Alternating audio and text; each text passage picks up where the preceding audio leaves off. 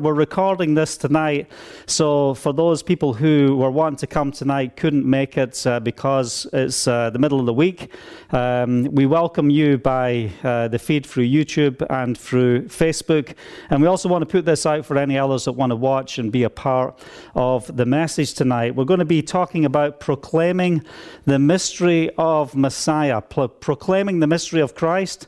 We're going to look at, just understanding that mystery and how important it is in our faith. And one of the main reasons why I'm here in the U.S. at this time is again to come to America to share the gospel of the kingdom from a Hebraic perspective so that we start to see through the eyes of, what was really going on with the disciples and the apostles and how they walked. It's quite interesting if you do a search on your computer on the roots of the faith. We all know there's many things that we do within Christianity today that is really foreign to the believers in the Bible. And what we want to do is we want to address some of the key elements in what is the gospel, and is the gospel of the kingdom being preached in the Western culture that we have today. And I want to say, yes, the gospel is being preached to a part, but there's elements of the gospel that are missing. And many times when I speak, I share at the beginning that I'm not a Catholic. I say there's two things you need to know about me. Number one, I'm not a Catholic. And, just like everyone's smiling right now, everyone's like, well, oh, that's great. I'm glad you're not a Catholic. I don't think I could have put up with some Catholic, traditions here tonight. But also I say this, I'm not a Protestant because a Protestant is a Protestant Catholic. And I just said I'm not a Catholic, so I'm not a Protestant Catholic. So what am I? I'm a believer in Yeshua. I'm a believer in Messiah.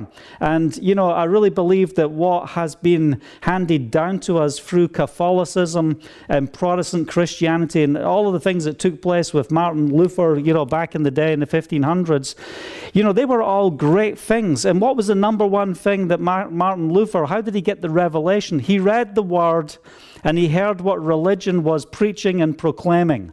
And he said this, these are all the things I have against you, and he nailed it to the church door. Maybe we should make a new list and go around all the churches nailing it to the door of the things that we still have to deal with. And it's vitally important that we come back to the roots of our faith, because through Constantinian Catholicism, its focus was to remove us from the identity of who we are called to be. And today, all across the world, people are waking up to the roots of the faith. They're waking up to the revelation of our identity. They're waking up to the true gospel of the kingdom. So in my attempt tonight, I'm going to read from the book of Ephesians, and we're just going to talk through some elements from that book. And you can look it up on your cell phones or your Bibles as we go through that. And the reason why I want to go through this is if we're going to make a difference for the gospel of the kingdom, we truly need to know what that gospel is. And right now, like I said, people are waking up to the whole counsel of the Word all over the world, and it's not because people are preaching to them. Some people are, a friend of mine up in Canada, she was just lying in bed reading her Bible on a Saturday morning, and the Holy Spirit said to her, "This is my Sabbath. Remember it, take heed, this is my Sabbath." And she thought, what? She's a Pentecostal, she's going to church on Sunday. Then the Holy Spirit said, this is my Sabbath.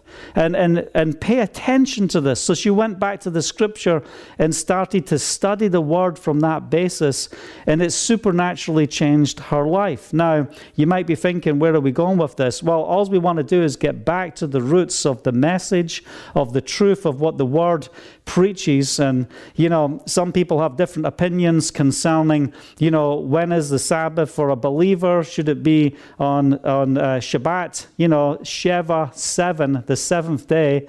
We say to our dog, Shev, or to people to sit. It means to sit. It means to rest from our work. It's the day we are called to rest. Now, did Constantine have the right to change the fourth commandment in the scripture? And what we love about the commandments is the first four commandments are how we relate to Yahovah, how we relate to God. The next 6 commandments are how we relate to each other. And just wait a second, we've got a few people coming here, that's fine. We're just going to flow live here as we go on. Come on in, come and join us. It's all right, come on in. Good to see you guys. How you doing? We're on live right now, so that's why we're... it's all right. No, you're fine. You're fine. Come in and grab a seat. That's all right. No problem. Okay, so what we're talking about is we're talking about some of the key elements of how we are taking back what the early believers walked in. And how many times have we gone to the scripture and say, I hear what people do today, but how did the early apostles live? You know, after Yeshua's resurrection, what did that look like? And, you know, how important is it that we keep the commandments? And we just talked about the first 4 commandments being how we relate to God the Father, and the 6 commandments, you know, from 5 to 10 are about how we relate to each other. So if Constantine changes the 4th commandment, you know, here's the problem. You know, are we happy with do not murder? Are we happy with do not steal? Are we happy with love the Lord thy God and serve him only? All these different commandments.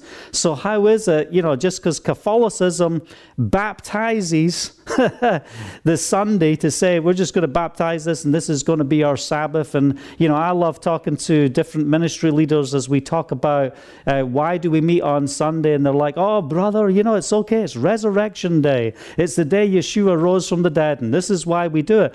But these are not reasons for why we disobey the scripture, because when it comes to the 4th commandment, it says remember the Sabbath and keep it holy. And these were things that started to impact me, but it wasn't the key that brought a huge, you know, the huge change to my life and my understanding that I'm going to share on tonight.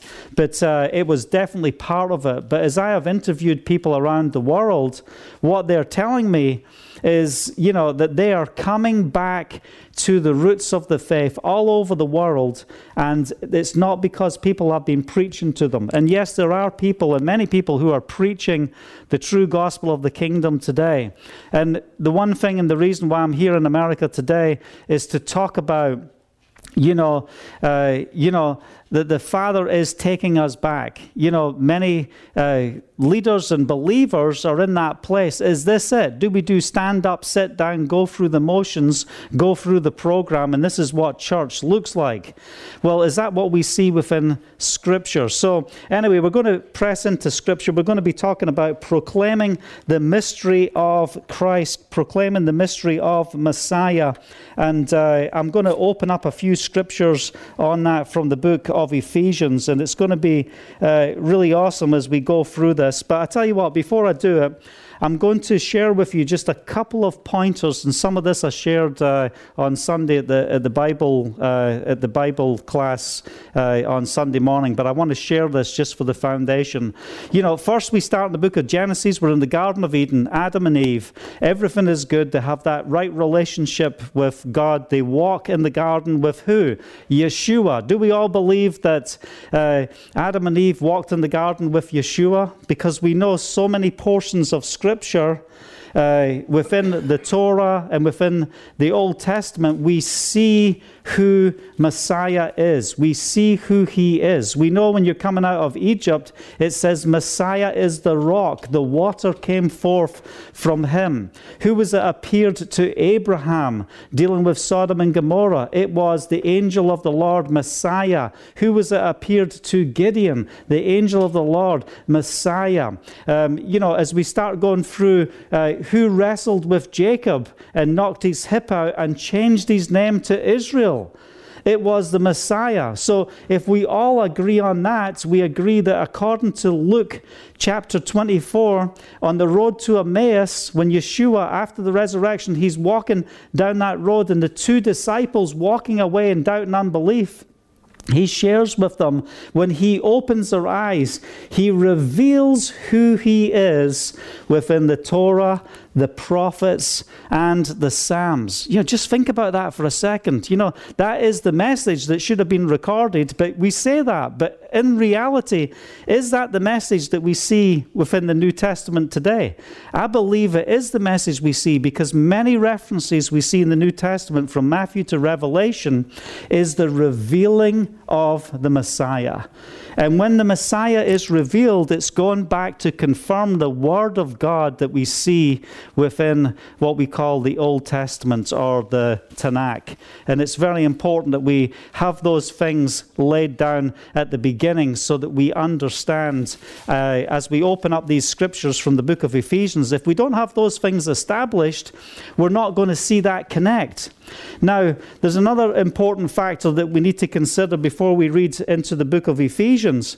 We have to consider that, that the Bible from Genesis to Revelation is one book, and the message has to go through of the Messiah from the beginning of the book all the way to the end of the book. So who is Yeshua in the Garden of Eden? He is the tree of life. And when they were expelled from the garden, they had no longer that fellowship and connection with the tree of life. What does the tree of life bring us? You eat the fruit of the tree of life, you have eternal life. And this is what we receive when we receive Yeshua and we're born again of the Spirit. We receive eternal life. Hallelujah. So it's not just about us living in the here and now. It's about us walking through this life, identifying with the Messiah, having him dwell within us, being saved from our sin, from our brokenness, and walking into the newness of Yahovah. We are what? A new creation. The old has gone, and I love that word, behold, all things are new. Now, this is the reason why our ministry is Bulldozer Faith. It's not that we want to attack people with bulldozers with our faith. It is to say, if you come to faith in Yeshua, you must bulldoze your past life. You can't build your walk in Yeshua on your past life. So you don't get Yeshua and throw him in your backpack and say, okay, I'm born again. Okay, Yeshua, you can be in my backpack, and I'm just going to keep trucking with my life the way I want to live my life, and you're in my backpack. And, that's not how we're called to live. We're called to have him dwelling within our hearts. And the more time we spend in the presence of Yahovah, in the presence of God, his name is Yud-He-Vav-He, and some call him Yahweh, some Yahovah. And the more time we spend with him, the more we become like him. And this is the whole point we see in John chapter 14 to John chapter 16. We see us becoming like him. And what does Yeshua say? He says that you will ask in my name. And you can take notes and go back, spend as much time as you can in John 14, 15, and 16. They are, it's the survival kit of the believer. Yeshua is getting ready to pay the ultimate price for us. And during those 3 chapters, he's dealing with his disciples. And he's saying, these are the points you need to remember. This is what you need to take to heart before I go to the cross. You need to understand these points. And, do not be afraid. I'm going away. And they're all like, what? Freaking out. What do you mean you're going away? And what was the very question they asked him in the midst of all of this? He said, I'm the way, the truth, and the life. No one goes to the Father except through me. And then what did they say? That's great, Yeshua. Just show us the Father. And he's like, how long must I tally amongst you? When he's dealing with the Pharisees and, we have those 7 woes. Woe to you, teachers of the law, that we see in the book of Matthew. Woe to you. And he's rebuking them. Why is he rebuking them?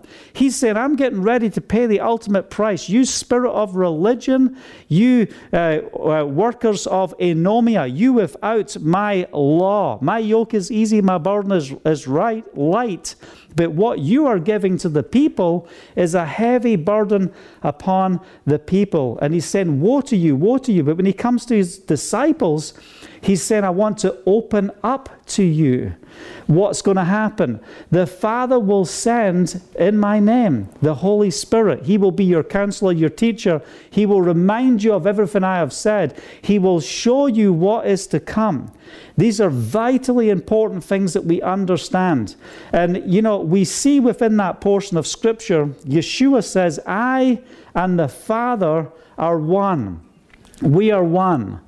So the instructions of Yeshua is the same as the instructions of the Father. There is no difference. It is one story. And the reason we're going to press into elements of Ephesians is that here's the reality today. There's two stories. There's two gospels. And maybe, in fact, there's not two gospels, there's many gospels. And it says that in the Bible, doesn't it? Don't listen to people when they come and preach a foreign gospel, another gospel. And, I really believe that through the generations, the eyes of the believers have been blinded to what that true gospel is in its fullness. And when we open it up, it becomes so joyful because it's not just, I got this revelation, I had this dream, this angel appeared to me and he came down and he gave me, new garments. We're not talking about stuff like that. We're talking about going to the Scripture and seeing the revelation of the Holy Spirit come alive. And as we deal with the mystery that Paul talks about in Ephesians, it is so radical. And what does it mean by a mystery? It means this was not revealed to the people in the Torah, in the Old Testament. They couldn't see what we're about to talk about today. And I want us to capture the importance of what I'm saying, because even in Christianity today, we have remained separated from who we truly are. And, those who have followed Yeshua who are Jewish, they have also remained separated. So we see Jew and Gentile, and we talk about how they come together, and we're going to talk about what is one new man, what does it mean from a scriptural perspective, so that we can really get that understanding. And then we're going to talk about what is this mystery that was revealed that Paul said, I received by revelation. How important is that mystery, and how does that apply to our lives today? And this is my experience. When I share this mystery, I see lots of hindrances in people's hearts concerning the accountability to the mystery being revealed. But let me tell you something. As believers in Yeshua, we should never be afraid of obedience before God. Yeshua, he is the stumbling block. And what is he the stumbling block to? He's the stumbling block to the Jew. He's the stumbling block to anyone who's in the place of disobedience. You either obey and submit to Messiah, or he will become a stumbling block for you to receive the revelation and the mercy. And what do we say to people when we're sharing faith in Yeshua? We say this: you cannot understand the Bible until you receive Yeshua as your Messiah, because you need the Holy Spirit to open your eyes. How many times have you shared a Bible verse with a not yet saved individual? They're like, I don't understand what you're saying. I can't comprehend what you're saying. So we look at simplistic ways to break things down, to say you need to enter in to the knowledge of Messiah. It is by faith through grace that you are saved. Hallelujah. And you've got to take that step, and you're empowered to take that step by the Spirit. And when you take that step, all the things that I'm sharing with you, or the non-believer that you're sharing with, your eyes will be open and you will be able to receive. And these are vitally important. So as I share from this portion of Scripture, I want you to catch the revelation. Number one, the Torah and the Tanakh is about Yeshua. The Psalms is about Yeshua. And take a note of this chapter. I'm not going to read it, but I want you to take a note of it. Psalm 22. That's part of the homework. You go and read Psalm 22, and what is it all about? My God, why have you forsaken me? When Yeshua said that statement on the cross, He wasn't in a place of distress thinking, what can I say? He was proclaiming the Psalm of David. And when he proclaimed that psalm, that would have been like me saying today, we all live in a, and then shutting up. And then we know that everyone's going to pick up the words of a famous song. At the time of Yeshua, Psalm 22 was a famous psalm because Israel was in bondage. The Jews were in bondage to the Romans. They're saying, Messiah, come. Where is the Messiah? Deliver us. And they were always proclaiming for the Messiah to come. In Psalm 22, you're going to see the dividing, the casting of lots for his garments. You're going to see the picture of the crucifixion of Messiah right there in Psalm 22. And I use this scripture when I'm sharing with the religious Jews. Also, of course, Isaiah chapter 53, the forbidden chapter that they're not allowed to read within their Torah portions. You know, they just keep some of these scriptures out. But anyway, we understand from the garden, it starts in the garden, the book of Revelation. Where do we end?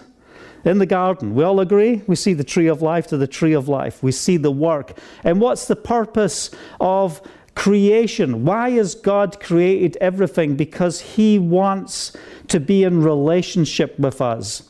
What position did God give Adam? He gave him the highest position above the angels, just below him. You will have the ability to think. You will be able to make choices by yourself. If you love me, it's because you choose. Angels, he can just say, go here, do this, do that. They go and they do it. And that's it. It's done. But with mankind, his desire was to create a people who would choose to love him, to walk in fellowship with him and experience the blessing of being united with the God, the creator of the heavens and the earth and the universe. Isn't that awesome? What a beautiful picture. But when they were kicked out of the garden, now it's like the land will be cursed. You know, you're going to have to work with the sweat of your brow.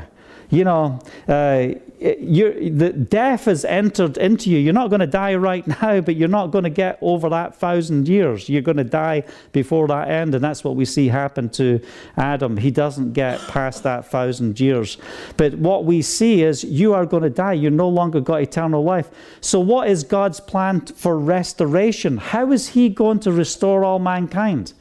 And we talk about this in the gospel because when you share your faith with others, and, you know, I'm on a mission trip right now to share faith with those on the streets and everywhere I go to minister. So this is very much on my heart, what I'm sharing right now. When we're sharing faith, we want to say this is the reason for the gospel, and we always start at Yeshua. He's the reason for the gospel, you know, but I don't know about you, but in my early days of my faith walk, I always asked theologians and pastors, why did God wait so long from the fall of man all the way to Yeshua?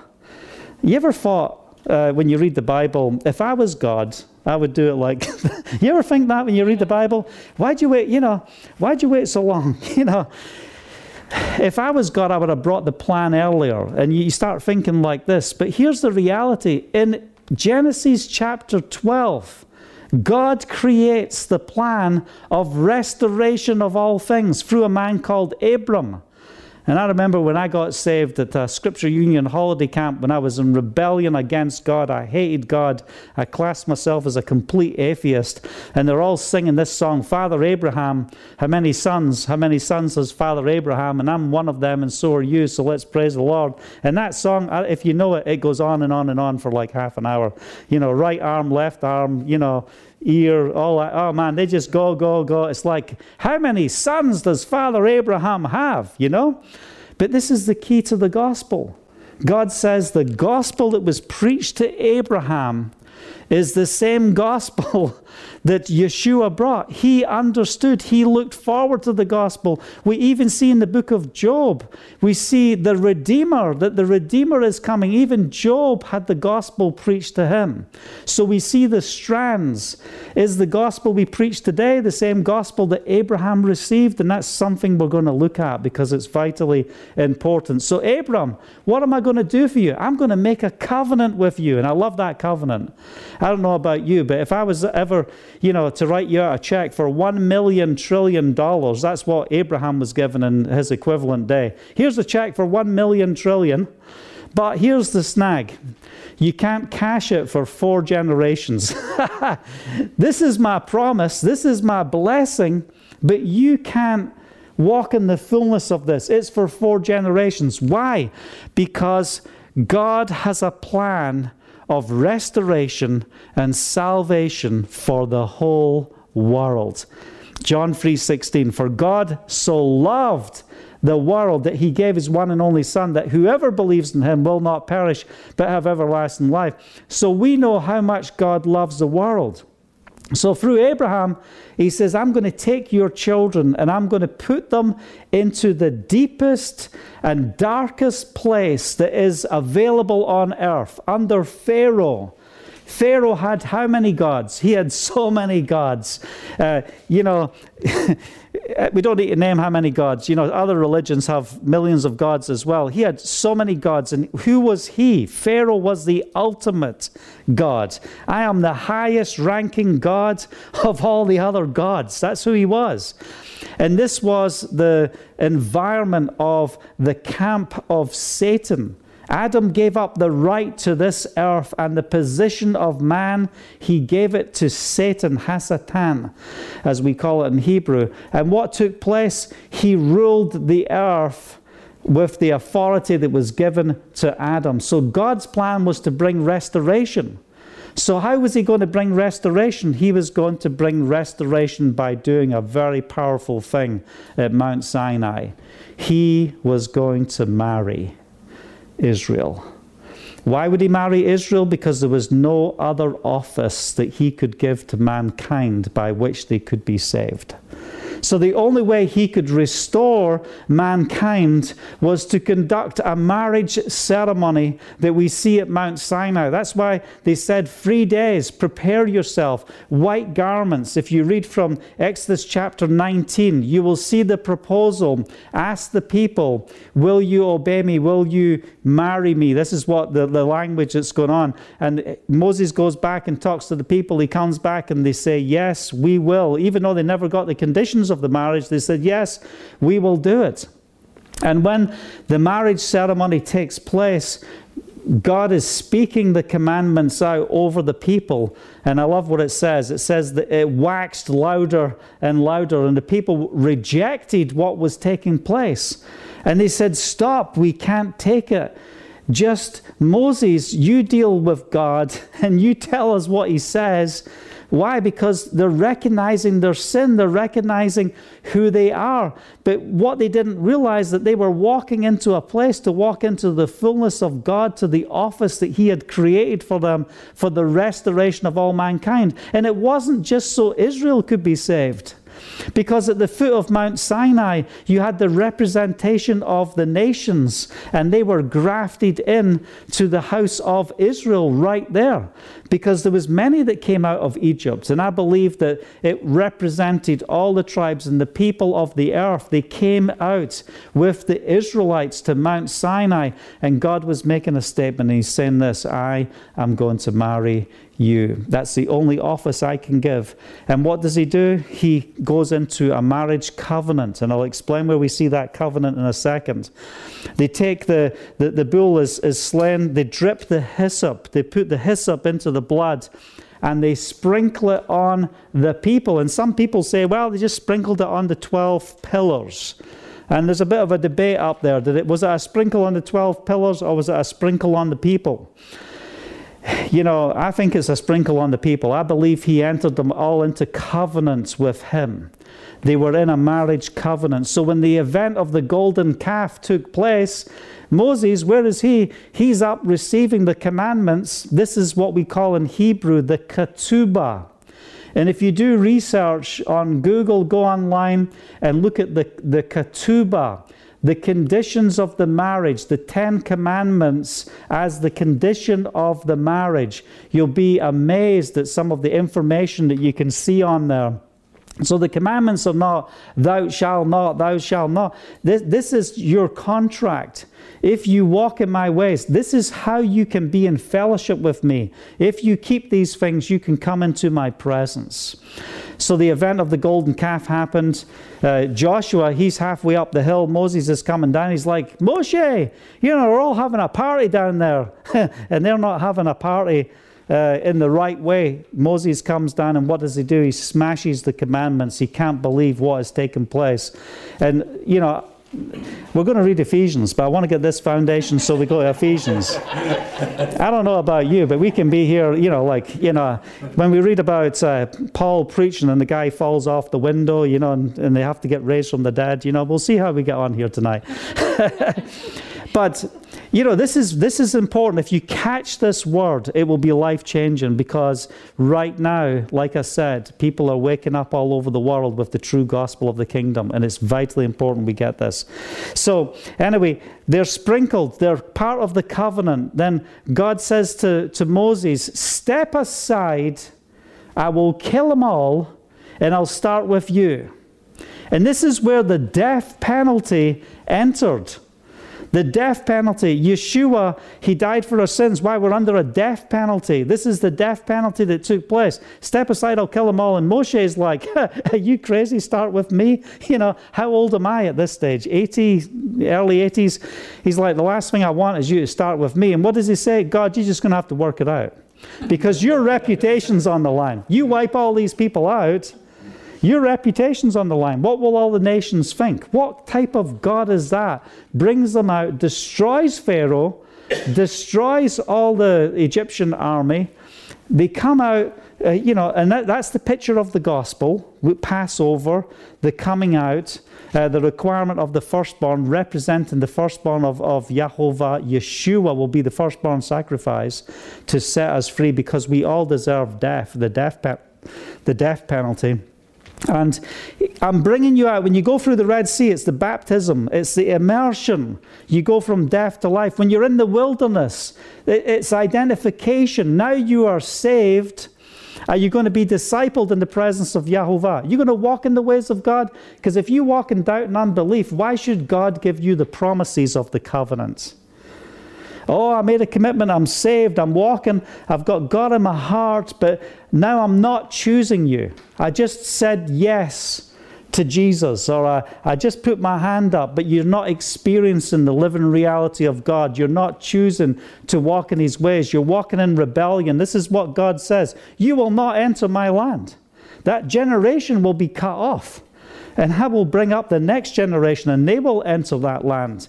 And if God can lay down a whole generation of Israel, His chosen people. We read Romans chapter 11, where it talks about how we see ourselves today and how we see Israel. Or, are we going to say, well, why can't they get this? We've got this revelation. Why haven't they got this revelation? That mentality. God says, don't stand in the place of pride, because, they need salvation just the same way you needed salvation. You didn't deserve it. It was the gift that came from Him. It was by grace you have been saved. What a beautiful picture we see there. So we see this event that takes place. We see the restoration, the new commandments are given, and it talks about the renewing of the covenants. And God comes back into marriage, and He goes from the order of Melchizedek to the Levitical order. And this is something you might want to write a little side note on to do a study on. The order of Melchizedek was the order that God was putting in place before the Levitical order. So when you see everything about the priests, some of your Bible scholars, they say, well, it's saying this here, but really this should be here. No. Look at it within the order of the book of Exodus, and you will see it's the order of Melchizedek. The priestly order that was being applied was the order of Melchizedek. And it was changed to the order of Levitical order to protect and to to show that we need salvation. Why? Because the sacrifices and the things they did, they weren't to take away your sins. It was basically a temporary measure until the one would come who would take away our sins permanently. And these are important. But after the golden calf, 3,000 people were killed. And don't we see that picture at Pentecost, at Shavuot, that we're coming to in these number of weeks ahead? It's Shavuot. When Peter preached, 3,000 were adding. And what was taking place? This is the new covenant is being established, and what was lost, what was taken away, right there in the book of Exodus is being added back. Hallelujah. It really is amazing when we see that. So we recognize a marriage took place. There's a couple of points I want us to go to, because you can't read the book of Ephesians unless you know this and truly understand it from this concept. Because, we deal with one new man and different things like that, and we're going to press into those things. So what we see is we see a marriage covenant take place. If you go to the book of Jeremiah chapter 3, you see that God gives Israel a bill of divorce. Now, there's a couple of key things I want you to also take note of. Well, there's probably like 150,000 of them, but let's just start with a couple. Every time you see the word Jew and Judah and house of Judah, it's for the house of Judah and for the Jew. That's what it's for. It's what it says. But you also see the house of Israel and the house of Ephraim. And in today's culture within Messianic Judaism today, or Messianic believers in the land and also in America and other places, they take the word Israel, like the book of Hosea, and Hosea was not a prophet to the southern kingdom. He was a prophet to Israel, the northern kingdom. You who are not a people will once again become a people. There was a divorce that took place. And what do we see? A beautiful picture where we see God's going to marry you. You're like, wow, go marry a prostitute. What? This is against anything you could imagine. This is what the prophet was told. And the story we see in the book of Hosea is to the house of Israel. In the Messianic world today, and even in a lot of Christian teaching concerning Israel and the Jews today, they take these two things, Judah and Ephraim, and the house of Israel and the house of Judah, and they make them one, and they say, listen, as Christians, if we're going to see the return of Messiah, we have to get the Jews back to Israel, because we know theologically, if Israel doesn't return to the land, the Messiah cannot come. Everybody knows that. There's no disagreement with that. We know. And from the 90s, I was working on different projects, bringing Russian, Ukrainian Jews back to the land. And I was told from a Christian theology, the reason we do this, we want the Jews to be back in the land so that those dry bones will come to life, and God's going to, put flesh on them, and He's going to breathe His Spirit into them, and they will rise up as a vast army. And it's a powerful story. But what does it say? It says in Ezekiel chapter 37, this is the whole house of Israel. It does not say this is Judah. It says the whole house of Israel. And it also says in Ezekiel 37, it's one of the key scriptures for our ministry, it says, when I bring Israel back to the land, they will never again be divided. Who's going to be divided? The southern kingdom and the northern kingdom. They will never again be divided. And they will never lose the land. They will be established in the land. And nothing will divide them, nothing will separate them from that land. We see that in the book of Ezekiel chapter 37. So we see the divorce that takes place in Jeremiah chapter 3. But we also see that Judah did the same sins as Israel. So what happened when Israel sinned? He said, I'm divorcing, I'll give you a bill of divorce. And he gives them a great message, and a few times he asks them, come back to me. But in their rebellion, they don't come back. And what happens in 722 BC, the Assyrians come in and they expel the northern kingdom from the land of Israel. They set up all their own idols, the human sacrifices. They changed the date for the Feast of Tabernacles, just like the Catholics changed the Sabbath to the Sunday. They changed things and said, we're going to do it our way. This is how we're going to do it. And listen, we can praise Jehovah any day, all day. But it doesn't mean that we take away from what the commandments state. So the Assyrians came in and expelled them from the land. From what land? From the land of Zebulun and Naphtali. And we read this in Matthew chapter 4. You will see that Yeshua, he left Nazareth and he went to Capernaum, Capharnaum. And when you guys get to Israel, you'll get to go there. And they call it the city of Yeshua, the city of Jesus, the town of Jesus. You know, it's amazing to go there even today. But he left and he said, and Matthew chapter 4, it says, this is done to fulfill prophecy, the land of Zebulun and Naphtali. So what happened in that land? A light has come to the Gentiles. Well, you know, if I was God, remember we talked about that? If I was God, I would have deliverance like before Jesus from the fall of man. How many years is that? 3,000 or whatever, or 3,000? 4,000 years. Man, that's a long time, isn't it? That's like crazy. Here's another thing that we see here. We see that the Assyrians, they expel Israel from the land of Zebulun and Naphtali. You know, if I was the father, I would have sent Yeshua to Jerusalem. And we would have stayed on First Street. I'm going to put the Messiah on First Street in Jerusalem. You know, like Washington, D.C., numbers of streets. First Street, Penthouse 101, you know, 777. Yeah, Penthouse 777, overlooking the temple. That's where the Messiah needs to go. That's where Yeshua should be brought up. But that's not the case, is it? He was taken to the land of Zebulun and Naphtali, to the very place where the northern kingdom was expelled. And what was his message? He said this. He said, the kingdom of God is at hand. So there's John the Baptist. What does he come? The kingdom of God's at hand. The kingdom of God is near. You know, the gospel that we need to understand is the gospel of the kingdom. And this is what we need to preach. We have people preaching the gospel of salvation, but are we preaching the gospel of the kingdom? Why have we got this separation? So like I said, we see a separation between Judah and Israel, and we have a form of replacement theology, even in Christianity. Christianity and end-time prophets within Christianity. You read all of your books on Revelation. You watch your TV shows on those who know all the Bible, and they tell you about the end times. What did they tell you? You know, we are so close to the end. You know, World War III is coming. You know, what if Russia's going to start firing nuclear weapons? What day are we living in? We've got to get the Jews home, and it's going to fulfill prophecy.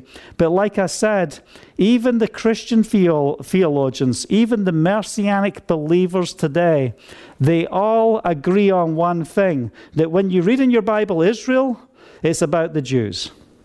When you read about Judah, it's about the Jews. So they're just taking it all. And the question is this, do they have that right?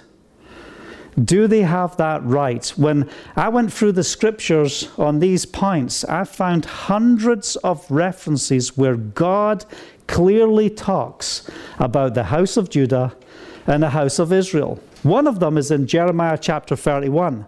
What do we see in Jeremiah 31? We see the new covenant. And in that covenant, it says, I'm going to make a new covenant with the house of Judah and with the house of Israel.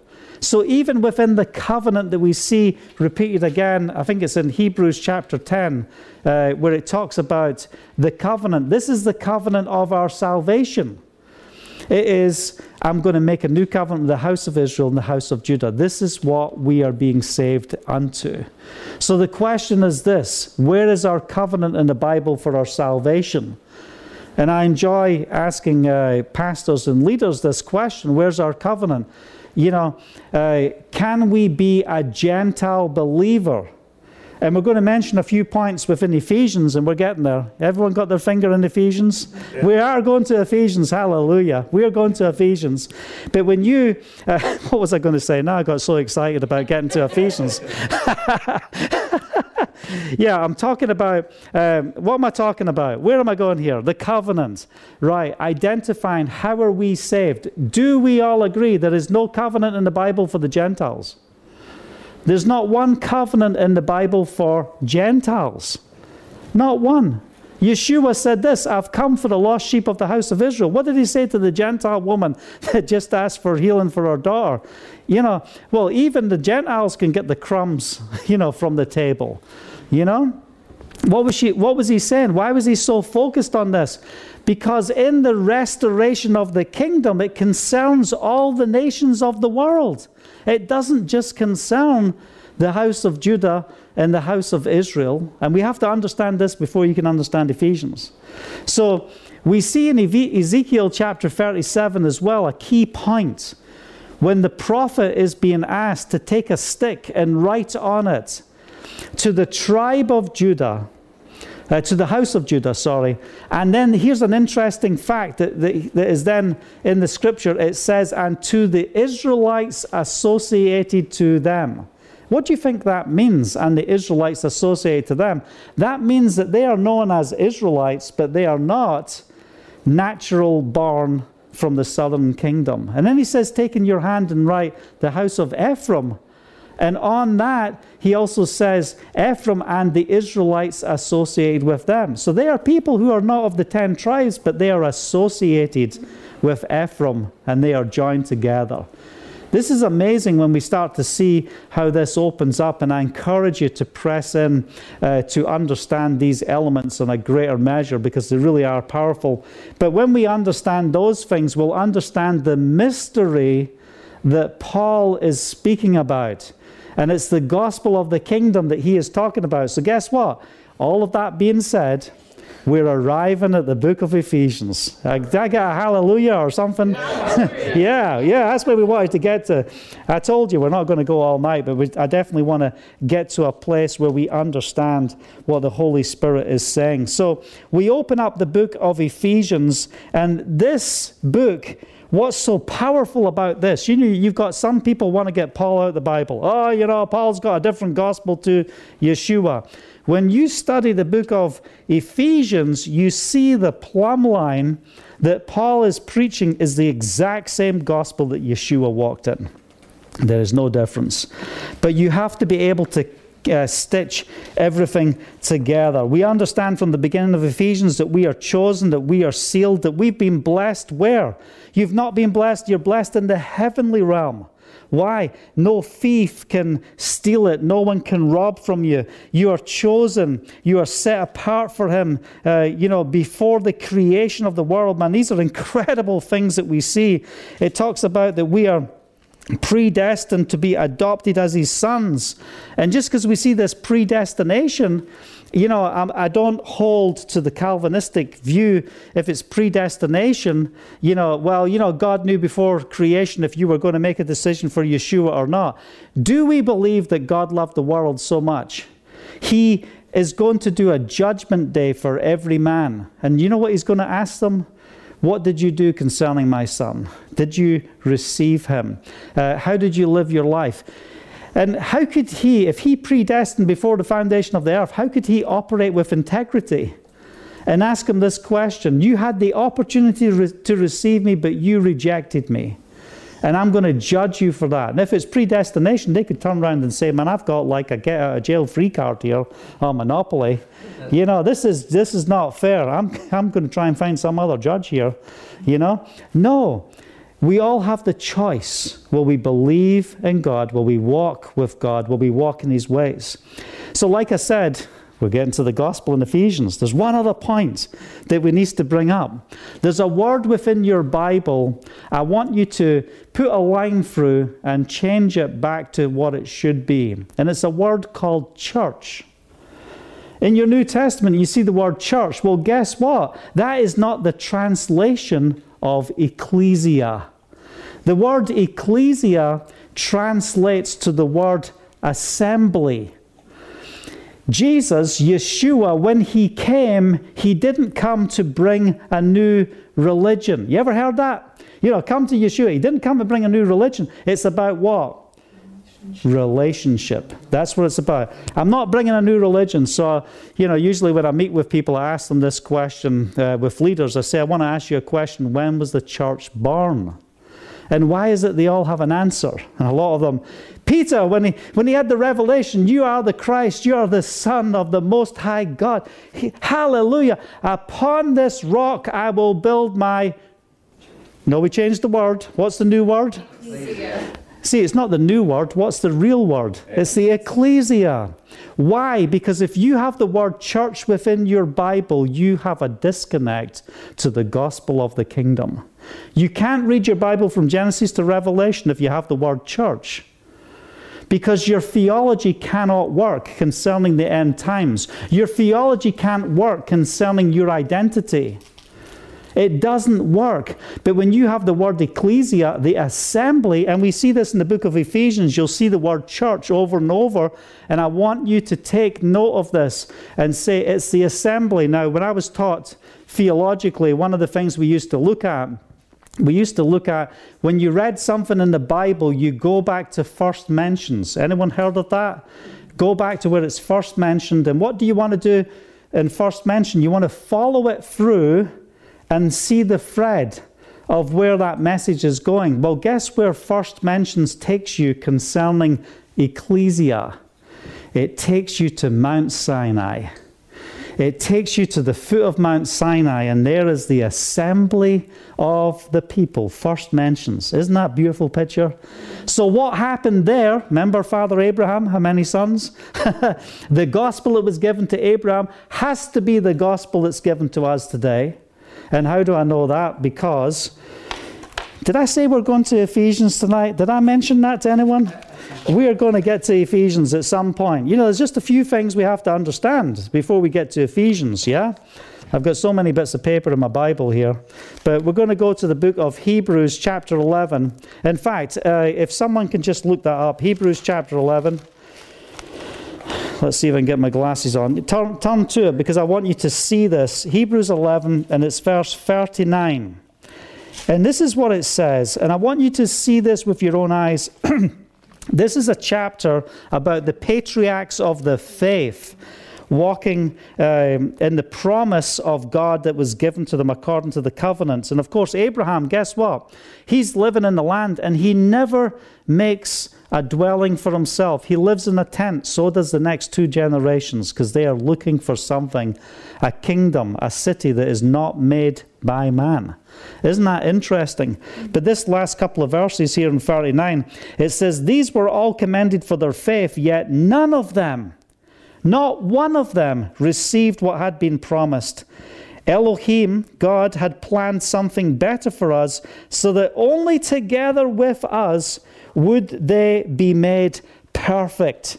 Now, isn't that interesting? Because many people say, we're under the new covenant, not the old covenant. Now we have this picture in the new covenant, and I call it the Messianic writings, Matthew to Revelation. I don't call it the New Testament. I call it the Messianic writings, because the reason we call it the New Testament, Barit Hadashah in Hebrew, it means the new covenant, the testament of the covenant. Well, that's actually in the Old Testament.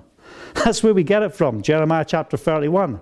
So I call it the Messianic writings from Matthew to Revelation. And when we read from Matthew to Revelation, we are seeing our eyes being open to what the Old Testament, not the Old Testament, the Tanakh, the scriptures are really teaching us. When Peter talked about that the scriptures are God-breathed, and how important they are. When he was making that statement, there was no New Testament. These are the scriptures. So Matthew to Revelation, yes, they are the word of Yehovah. I 100% agree with that because they come into alignment with the Tanakh, the whole of what we call the Old Testament. So we see right here that their promise, their blessing is in line with our blessing, and it's going to be together. So one point before we move into Ephesians, I did mention we're going to Ephesians, didn't I? One point. I talked about end-time prophets. I talked about, what time is it? We're at the end of the world. Get ready. The money crash is coming. Anyone heard the money crash is coming? Anyone heard that for like 40 years? You know, years after year. You know, I remember back in the 80s, I used to listen to Barry Smith from, was it New Zealand?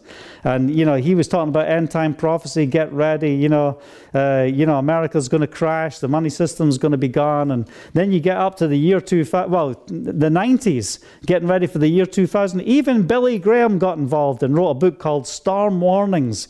Why can the world not go past the year 2000? That's what his book was all about. I don't know how many editions he did after that. I think you've got the 2nd, 3rd, and 4th, and the 5th edition, you know.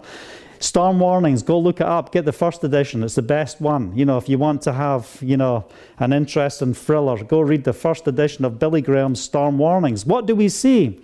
It is logically impossible for us to live past the year 2000 because there's not enough food, there's not enough water, the population will be so big we won't be able to survive, so Jesus is coming back. So you need to get saved. That was the message. But here's the reality. Yeshua, he cannot come back and say, hey guys, it's so good I'm back, but I'm sorry I didn't fulfill all these prophecies. Do we all agree? Yeah. Is he the prophetic fulfillment of the word? My word will not come back void. It will accomplish that for which it has been sent. So he's not coming back to apologize. So the question is, do we have biblical order concerning the days in which we're living?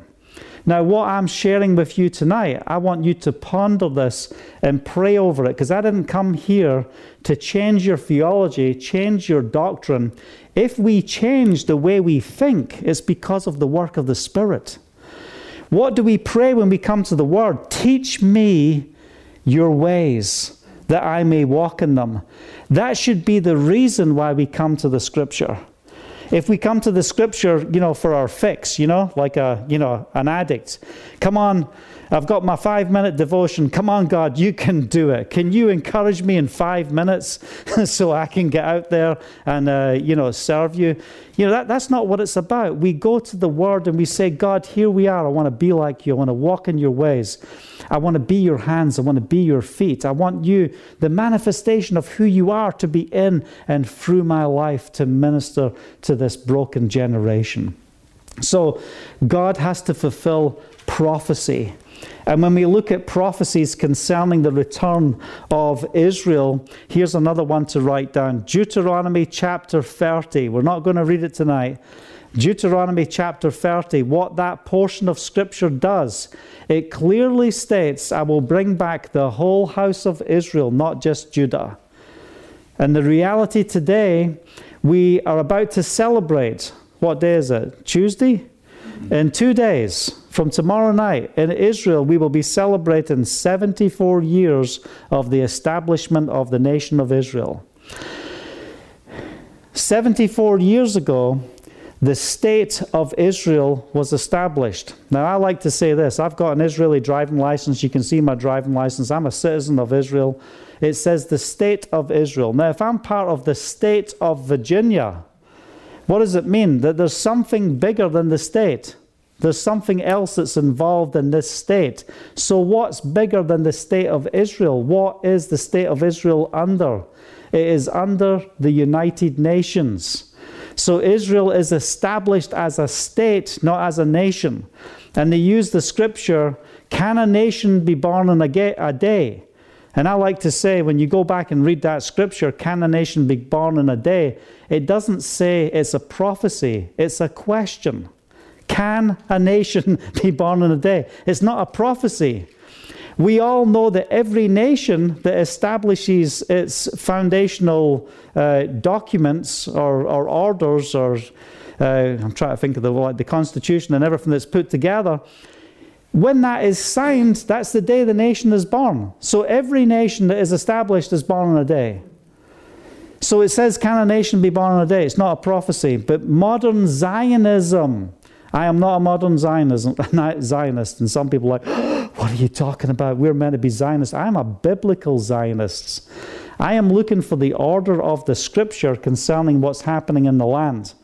I've lived in the land of Israel for 11 years. I believe and I preach Yeshua the Messiah. Let me tell you something. There's only one thing you cannot be in the land of Israel and live a peaceful life. And that is a believer in Yeshua. Because the nation The state of Israel is anti-Messiah. From the highest level all the way to the bottom. I've even had the government level commit to give me resources for my media company in Israel. When they found out I followed Yeshua, they cancelled the money. So you can be a Buddhist, you can be Hindu, you can be homosexual, you can be anything you like, and you're still Jewish, but you believe in Yeshua the Messiah, whoa, you're going to get persecution. You know, that's not democracy. That's partial democracy. You know, and this is the message that needs to go out. So we should be biblical Zionists. So what are we waiting to see? We're waiting to see the establishment of what God is doing in the land. And why did I say that? Why is this important? And you might think, well, if you believe that, what are you doing living there? You should get up and leave. Why would you spend time there if it's not that important? Because the greatest revival of all time is about to happen in that parcel of land. That's how amazing our God is, because the gospel will be ministered from the land of Israel to the outermost parts of the world. And what will happen in Israel? And I'm going to say a couple of things that when you hear this, your mind will not be able to contain this, because the theologians of the past, every time you read in your footnotes of your Bible, anyone got footnotes in your Bible? Yeah, a few of you, most of you. When you read the footnotes of your Bible, you will see the term the millennial kingdom. Even if the chapter opens up and says these words, in the last days. Why do they write in the footnotes it's millennial kingdom if it says the last days? Now, the last days are not the millennial kingdom. And the reason why they throw it into the millennial kingdom is they don't understand. Oh, I don't understand it. Throw it in the millennial. You ever read something you think, I'll just put that in a folder over there until I can work that out? Well, that's what they were doing with the millennial kingdom. You know, we have some understanding from the millennial kingdom, but when you read Deuteronomy chapter 30 and you read through it, it's not millennial kingdom that these things are established, because it says, I will come against those who curse you, those who attack you, I will protect you. So it's not millennial kingdom. So anyway, a little bit of side salad there on that point, but we're looking for biblical Zionism. And here's the point I want to get to. We've already established a marriage took place. Yep, you've all got that at Mount Sinai. A marriage took place. You must understand that if we're going to read the book of Ephesians. So anyway, let's go back to the book of Ephesians. Maybe we'll get into the book of Ephesians, or we'll have to have a part 2 for the next 5 nights or something like that. Anyway, we talk about being chosen, being predestined in Him. We see the seal that is given to us, the deposit guaranteeing of our inheritance. We have an inheritance to the praise of His glory. We see that in chapter 1. Then chapter 2, what are we dealing with at the beginning? We're talking about it's by grace you've been saved in verse 5. And please take time. It's not a big book, Ephesians. Don't just read it once. Just commit to a whole week. You know, if you're driving, this is what I did. Today I'm driving. I listened to the book of Ephesians for 6 hours today. That's all I was doing. The book of Ephesians, the book of Ephesians. You know, meditate on the word, receive it. Father, what are you saying to me? And what do we see here? We see where we are seated. We are seated with Messiah in the heavenly places. So what's happening? We're recognizing that we don't deserve salvation, that we don't deserve this. We were dead in our transgressions. We're dead in our sins. And here the Father is making a way for us to be saved. And Paul is speaking to the believers in Ephesians, right? And, verse 8 again, for it is by grace you have been saved. This is in chapter 2. Through faith, and it's not from yourselves, it's a gift from Elohim. Not by works, so that no man can boast. For we are God's workmanship. Oh, I love that. How many cards have you seen? For we are God's workmanship created in Christ Jesus. It's an amazing statement that's made. But when we look at it within its context, it's amazing. For we are God's workmanship created in Christ Yeshua to do good works, which God prepared in advance for us to do. Therefore... So who's he speaking to? He's saying to you people who are listening, I'm speaking to the believers in Ephesus, right? This is who he's speaking to. Therefore, remember that formerly you who are Gentiles, and here's a point when you're going through the book of Ephesians. I want you to look at how Paul identifies with the Gentiles. I know I'm giving you lots of homework, right? If you want to get this, it takes a lot of time to go through these things. I'm trying to put a plumb line down to make you hungry for more of what is being said here. You who are Gentiles by birth. Now, what does it mean, Gentiles? You of the nations. You know, even Abram at the beginning, he was Goy, is the word. Goyim, he was a Gentile, okay? So what does it mean to be a Gentile? It means without covenant. You don't have a covenant with me. You are of the nations. That's why you cannot be a Gentile Christian. Don't let anyone call you a Gentile. Why? You are born again, Spirit-filled, washed with the blood of Yeshua. You cannot be a Gentile Christian because there is no covenant in the Bible for a Gentile. Hallelujah. So you who are, remember that formerly you who are Gentiles by birth and called uncircumcised by those who call themselves the circumcision, not done with the body and by the hands of men. Remember that at that time you were separated from Messiah, excluded from what? Citizenship in Israel and foreigners to the covenants of the promise. Very interesting words that are spoken here and very deep in what's been said. But what we understand that there is a citizenship that belongs to us, that we are citizens. Father Abraham, many sons. But, you know, also if you read the book of Romans, what do we see? You know, it's not about your circumcision that makes you a Jew. You know, it's about the circumcision of the heart. And that's what we see in Deuteronomy chapter 30. There is more about the circumcision of the heart in the Torah than there is in the New Testament. And some people say, well, you know, it's the circumcision of the flesh in the Old Testament. The New Testament's about the circumcision of the heart. Well, that's the new covenant is about the circumcision of the heart. Hallelujah, which is in the Torah and in the Old Testament. So it says, you were separated from Christ, excluded from citizenship in Israel, and foreigners to the covenants of the promise, without hope and without God in the world. But now in Christ Yeshua, in Christ Jesus, you who once were far away have been brought near through the blood of Messiah. And this is powerful what he's saying here. Verse 14, for he himself is our peace, who has made the two one and has destroyed the barrier, the dividing wall of hostility, by abolishing in his flesh the law with its commandments and regulations. Oh, hallelujah, stop there. So that means he abolished in his flesh the law. Are we reading what it says here? He abolished in his flesh the law with its commandments and regulation. Now it's interesting, it doesn't say all the laws of God. It doesn't say all the commandments of God. It says the law with its commandments and regulations. So it's talking about something individually. Why? Because Paul is not saying do not murder's done away with here. He's not saying that. He can't contradict the word.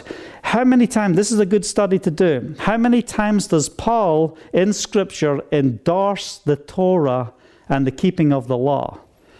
If you read the book of Acts, the last third of the book of Acts is Paul being challenged, are you keeping the law or not? That's what happens in the last third of the book of Acts. And he confirms time and time again, I'm keeping the law, I'm keeping the law, I'm keeping the law. What are we told today? Oh, you're not under law, you're under grace. But what they don't understand is they don't understand what is being said because we're using a Western understanding. We're using the Greek mindset. We're not understanding what the Scripture says because Yeshua can't do away with the Father's commands. I'm here now, it's all right, I'm going to die on the cross, I'm going to do away with all of the Father's commands and you're going to have my commands now. Well, didn't he say I and the Father are one? So he has to be in synergy with the commandments of Yahovah. And what does he do? He does exactly what Moses said in Deuteronomy chapter 18. There's one coming like me, and you must listen to him. And what is the Messiah going to do? The one like Moses. He is going to open up the understanding of the law, the Torah. And what did Yeshua do? He came and he brought the spirit of the law. So if anyone's got a problem with the letter of the law, let's ask the question. We're going to get back to Ephesians. Ask the question, it's this. Is the letter of the law more difficult than the spirit of the law? If you hate, you commit murder. That's the spirit of the law. The letter of the law, if you murder, you have to physically kill someone. If you look at a woman in an unworthy manner, you commit adultery. These things are different. So, I'm just saying this to prove the point. The spirit of the law is harder to live by than the letter of the law. And both of them are not done away with, because Yeshua says in Matthew 5, don't think I've come to do away with the law or the prophets. I have come to fulfill them. And I see pastors jumping up with their get out of jail free card. He's fulfilled them. Hallelujah. Didn't he say on the cross, it is finished? He's fulfilled the law. But here's the problem. The word fulfill means to bring to its fullness. It's fullness of understanding, because then he goes on and says, Matthew chapter 5, read it. We're going to get back to Ephesians. But anyway, that's just a side salad there. It's like having a meal with all these different plates going out, So what do we see here? We see in verse 15 of Ephesians 2, we're seeing that there, Ephesians 14 and 15, it says, for he himself is our peace, who has made the two one, and has destroyed the barrier, the dividing wall of hostility, and abolished in his flesh the law with its commands and regulations. His purpose was to create in himself one new man out of the two, thus making peace. And in this one body to reconcile both of them to God through the cross, by which he put to death their hostility. And what I want you to see in this point is when we look at Ezekiel chapter 37, we see two parties that are divided with hostility.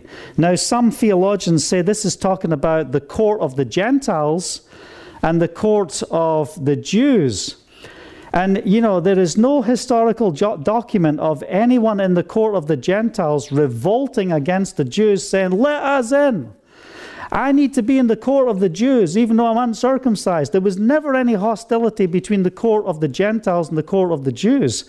And another thing, when Yeshua died and the curtain was torn, it wasn't torn between the curtain of the Gentile and the Jew. It was torn to the Holy of Holies. And what was God saying? I'm calling you in. And I like to say it this way. He's coming out. He's going to dwell within us. It's not going to be a house made of stones. We are going to be living stones filled with the Holy Spirit. Hallelujah. So what we see here is there's hostility between the two. We know there's hostility between the southern kingdom and the northern kingdom, because that's what we see all through the Old Testament, from the book of Kings and the separation of the two kingdoms. The northern kingdom came up, wanted to fight and destroy the southern kingdom. We'll just go beat them up. The Assyrians went to destroy the southern kingdom and was stopped. But guess what? In Jeremiah chapter 3, God said, Judah, you did the same acts as Israel, and you've come back in pretense. Why did God not divorce from Judah if he divorced from Israel? Because the Messiah had to come through the line of Judah. And if someone today has a partner that's involved in adultery, they have a choice to make. Do I stay with you or do I leave? You're in covenant. You can choose to leave, but you can also choose to walk in mercy.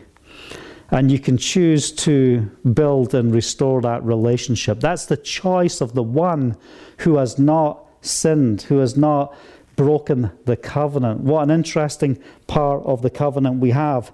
So the hostility we see here, and what we see here on the one new man, I used to go to these Shabbat meetings, and they'd pick up 2 loaves of bread, challahs. I'm sure you've seen it. We call it challah here. I can't say that in Israel because that means sick. Challah.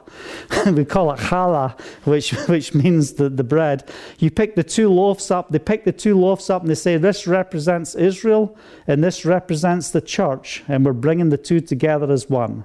Here's the problem with that message. What does Israel and 65,000 denominations have in common? That sounds to me like cancer, not unity. Because everything we see in the book of Ephesians, everything that is part of the foundation of the gospel of the kingdom is bringing us to the place of maturity, perfection in our understanding, the understanding of the gospel, to walk in the gospel, to experience the fullness of everything Yeshua has. So the importance of what we see here is that because of the work of Yeshua, he has accomplished everything that he said when he walked in the Galilee. He said, I have come for the lost sheep of the house of Israel. And what did he do before he died? He wept over Jerusalem. And I've got one question I want to ask him. We've got a couple of points we're going to bring up, and then we're going to close. I always like to say that because a first close is always good. But now I'm looking at the time. You know, I appreciate your patience as we go through this. I'm trying to get a lot of these things out to help understand the bigger picture here. What was I going to say now? Where was I? What we have to understand is we have to understand through the work of Yeshua what Jesus did. Here's the key point we have to understand. Who were the first people to become born again? Who were they? The first people. Who were the disciples? What were they? Were they Jews? Oh yeah, they were Jews. So they weren't Gentiles of the nations. Right. So the early believers, you were thinking a trick question. The early believers all the way to Cornelius, which is 15 years after the resurrection of Messiah. Wow! The Catholics call it 3.5 years, but according to historical documents, it's more closer to 15 years. They were Jewish people. Now here's the question. Who married Israel at Mount Sinai if the Torah and the prophets and the Psalms are all about Yeshua? If Moses says this, in I think it's Exodus 33, he sees he's talking to the Father. He says, show me your face. And he says this, you cannot see my face and live. But yet he was the one who met face to face with Yud-Heh Vav-Heh. Who did he meet with? When he entered into that court and met face to face, when he went up to the commandments, when the 70 elders had the wedding supper meal with Joshua, Aaron, his 2 sons, and Moses, and the 70 elders, they all had a meal with someone. Who did they have a meal with? Yeshua. Who married Israel at Mount Sinai? Yeshua.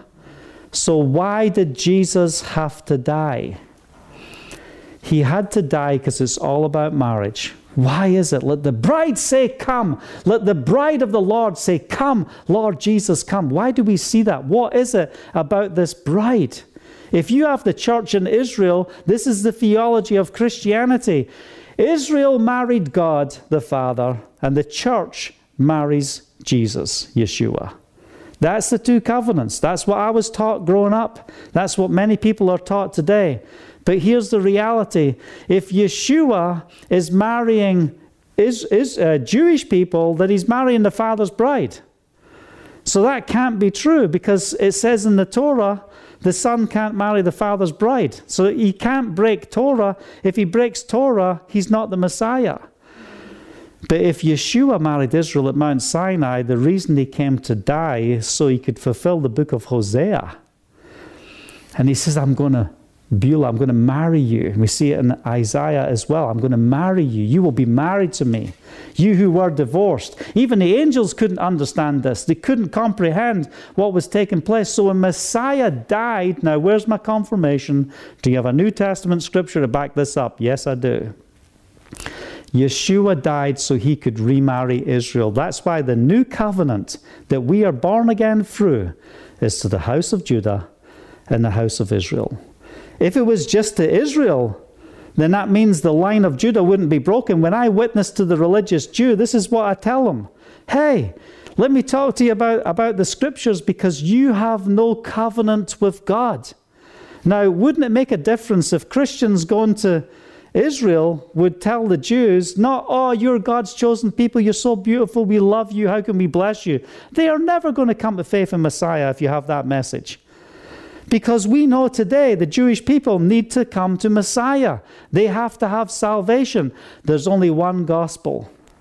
But you go on the internet and you look at the statements of Christian and Messianic organizations, and you know what they're going to give you? They're going to give you the differences between a Messianic Jew who has Yeshua and a Gentile. And this is what they say. They are different. But the book of Ephesians says something different.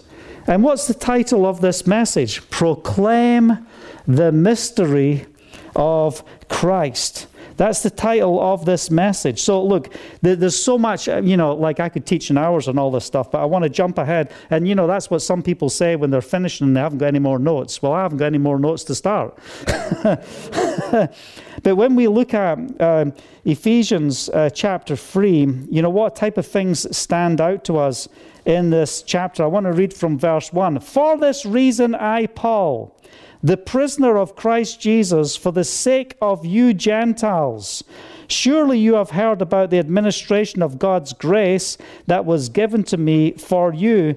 That is the mystery made known to me by revelation, as I've already written briefly. In reading this, then you will be able to understand my insight into the mystery of Christ, which was not made known to men in other generations, as it is now being revealed by the Spirit of God's holy apostles and prophets. This is incredible. He's basically saying this revelation was not made known. They couldn't see this in the Old Testament. And here's the sad fact. We are being preached today a message in darkness because they're not giving us the full truth. We're being told this: if you bless Israel, you'll be blessed. That is not what the scripture says. It says if you bless Abraham, you will be blessed. But the question is, who is Israel? What is our identity? You cannot be a Gentile Christian, so who are you? What's our identity? The only identity we have is Israel. And this is not replacement theology. This is not saying the church is Israel, because the gospel is not about a church. It's about the kingdom. And we see that there's a mystery that's revealed. He received this by revelation. Now, if we understand the revelation, you read the testimony of Paul, he goes down to what place? Where does he go for 3 years? Because the early believers are like, get rid of this guy, man. He's causing us all this trouble. He went to Mount Sinai, to the place of the covenant. And that's where Paul sat, and he said he had encounters on an ongoing basis with Yeshua the Messiah, and he revealed the revelation of the gospel to him. Where? At Mount Sinai. Isn't that amazing? At Mount Sinai, see, all the threads are coming together. So this is incredible. And listen, I'm just touching on this stuff. There's so much depth to this. In reading this, then, you'll be able to understand my insight into the mystery of Christ, which was not made known to men in other generations. And here's the reality. It's not made known to man today, but it's time for us to proclaim from the rooftops the truth and the true gospel of the kingdom so that we can walk in the fullness of what God has for us. It was revealed by the Spirit of God's holy God's holy prophets. This mystery, verse 6, this mystery is that through the gospel, the Gentiles are heirs together with Israel. Underline that. The Gentiles are heirs together with Israel. Members together of what? One body, and shares together in the promise of Yeshua the Messiah. Now, I gave you homework. I know I've given you all a lot of homework. But I want to ask you to do this. I want you to go on and Google the differences between a Messianic Jewish believer and a Gentile believer. And every research I did and every site I went on, and these are all the teaching ministries that are teaching the church. Every one of them I looked up today, and I went to check this out. I thought, let's go check it out. Every one of them said that there is differences. But what did we read in this verse? There's no difference. The exact same that is for Israel is for the Gentiles. We are brought in together and we are members together of one body. Okay? And we share in the promise of Yeshua the Messiah. Now listen, I'm going to give you some pointers of some scriptures because I want to close. I know it's 8:30 and you guys are amazing. That's 1.5 hours. You know, you don't normally get that in a fellowship to be able to share that much. But this is important stuff. I want you to put a note down of the following scriptures for reference to look up. I want you to read, if I can get this to work, Matthew chapter 13, verse 11, Romans chapter 11, verse 25, 1 Corinthians chapter 15, verse 51 to 52. If you're listening on the recording, you can go back, and if you're here and you haven't written it down, you can go and listen to this and write these down. Isn't it great having technology today? You know? Ephesians chapter 5, verse 32. Ephesians chapter 6, verse 19. And they are just some references I want to give you that talk about the mystery of God being revealed. These are key elements of the gospel of the kingdom. If we don't have things together from Genesis to Revelation, we don't have the true gospel. And when we understand our identity, then you've got to ask yourself the question. When the Christian ministries and the Messianic Jews tell you that the feasts are theirs, because you read in the book of John, it says the feasts of the Jews were near. No. You go back to the original. It doesn't say the feast of the Jews. It says the feast of the Lord. So you go all the way back to Leviticus. And, I was a good pig eating Christmas, celebrating Easter, ham radical. We're involved in Easter and Christmas productions throughout the whole of Europe. And God's telling me this is pagan, this is not even in my Bible. Because you were told you were a Gentile. It's okay. Have your shrimp, have your bacon, have your that. What happens if your identity is Israel? Oh, brother, you tell me the food laws are for today? Listen, that's another story. We can get together. What y'all doing tomorrow? That's the next one. And we start dealing with that sheet that came down to Peter. When you read that through the eyes of what is actually written there, it will blow your mind. What is being said to what we are being taught today. So let's just round up the foundation of just opening up those few elements of the book of Ephesians. Read the whole book, because this is the gospel that Paul is speaking. He's putting the plumb line down in line with Yeshua, in line with Jesus. He's preaching the same gospel. One new man is not the church in Israel. Because what did we say? There is no church. It doesn't say church in there. But you'll see mentions in the book of Ephesians. They'll say the word, you'll see the word church. And every time you see it, close it out and put the word assembly. Ecclesia. Get it within order. And the context of how you read will be different. So I've said all this to say this. Yeshua died so he could remarry Israel. He's given an invitation to every tribe, to every nation. He's saying, come unto me, all you who hunger and thirst. Take my yoke upon you. I'm not telling you to get connected with Judaism. Judaism is a false religion. I'm not telling you to get involved in Messianic Judaism. That's an oxymoron. What does that mean, Messianic Judaism? If Judaism is a false religion, why would we follow it? Don't follow the Pharisees and the Sadducees. They're whitewashed tombs. They tell you to do things that they don't live and they don't do. They add laws to the laws. So everywhere you see where it looks like Jesus is coming against the law, he's not coming against the law, he's coming against their law. And that's what the difference. You didn't wash your hands, you don't have to. It's for ceremonial cleaning, not for general use. So anyway, I want to get that out there, and we can open up, and I can be here for questions. We'll put the video off. I appreciate everyone who is watching live right now. I hope you have received the word as we are sharing. If you have questions, you can email me, kenny@bulldozerfaith.com. You'll see my email in the description, and we would love to hear from you. If you've got testimony from this message and you want to tell us what the Holy Spirit is saying to you as we're reading through this, I'd love to hear from you too. Okay, what I'm going to do is I'm going to pray, and then we're going to switch the video off, and if there's any questions, we can talk from there. Father, I thank you for this day. I thank you, Father, that you are opening our eyes of understanding, because we desire to know you more. We give you permission to teach us. I pray, Father, on everything I've spoken out here today, that the body of Messiah will take these words and pray over them.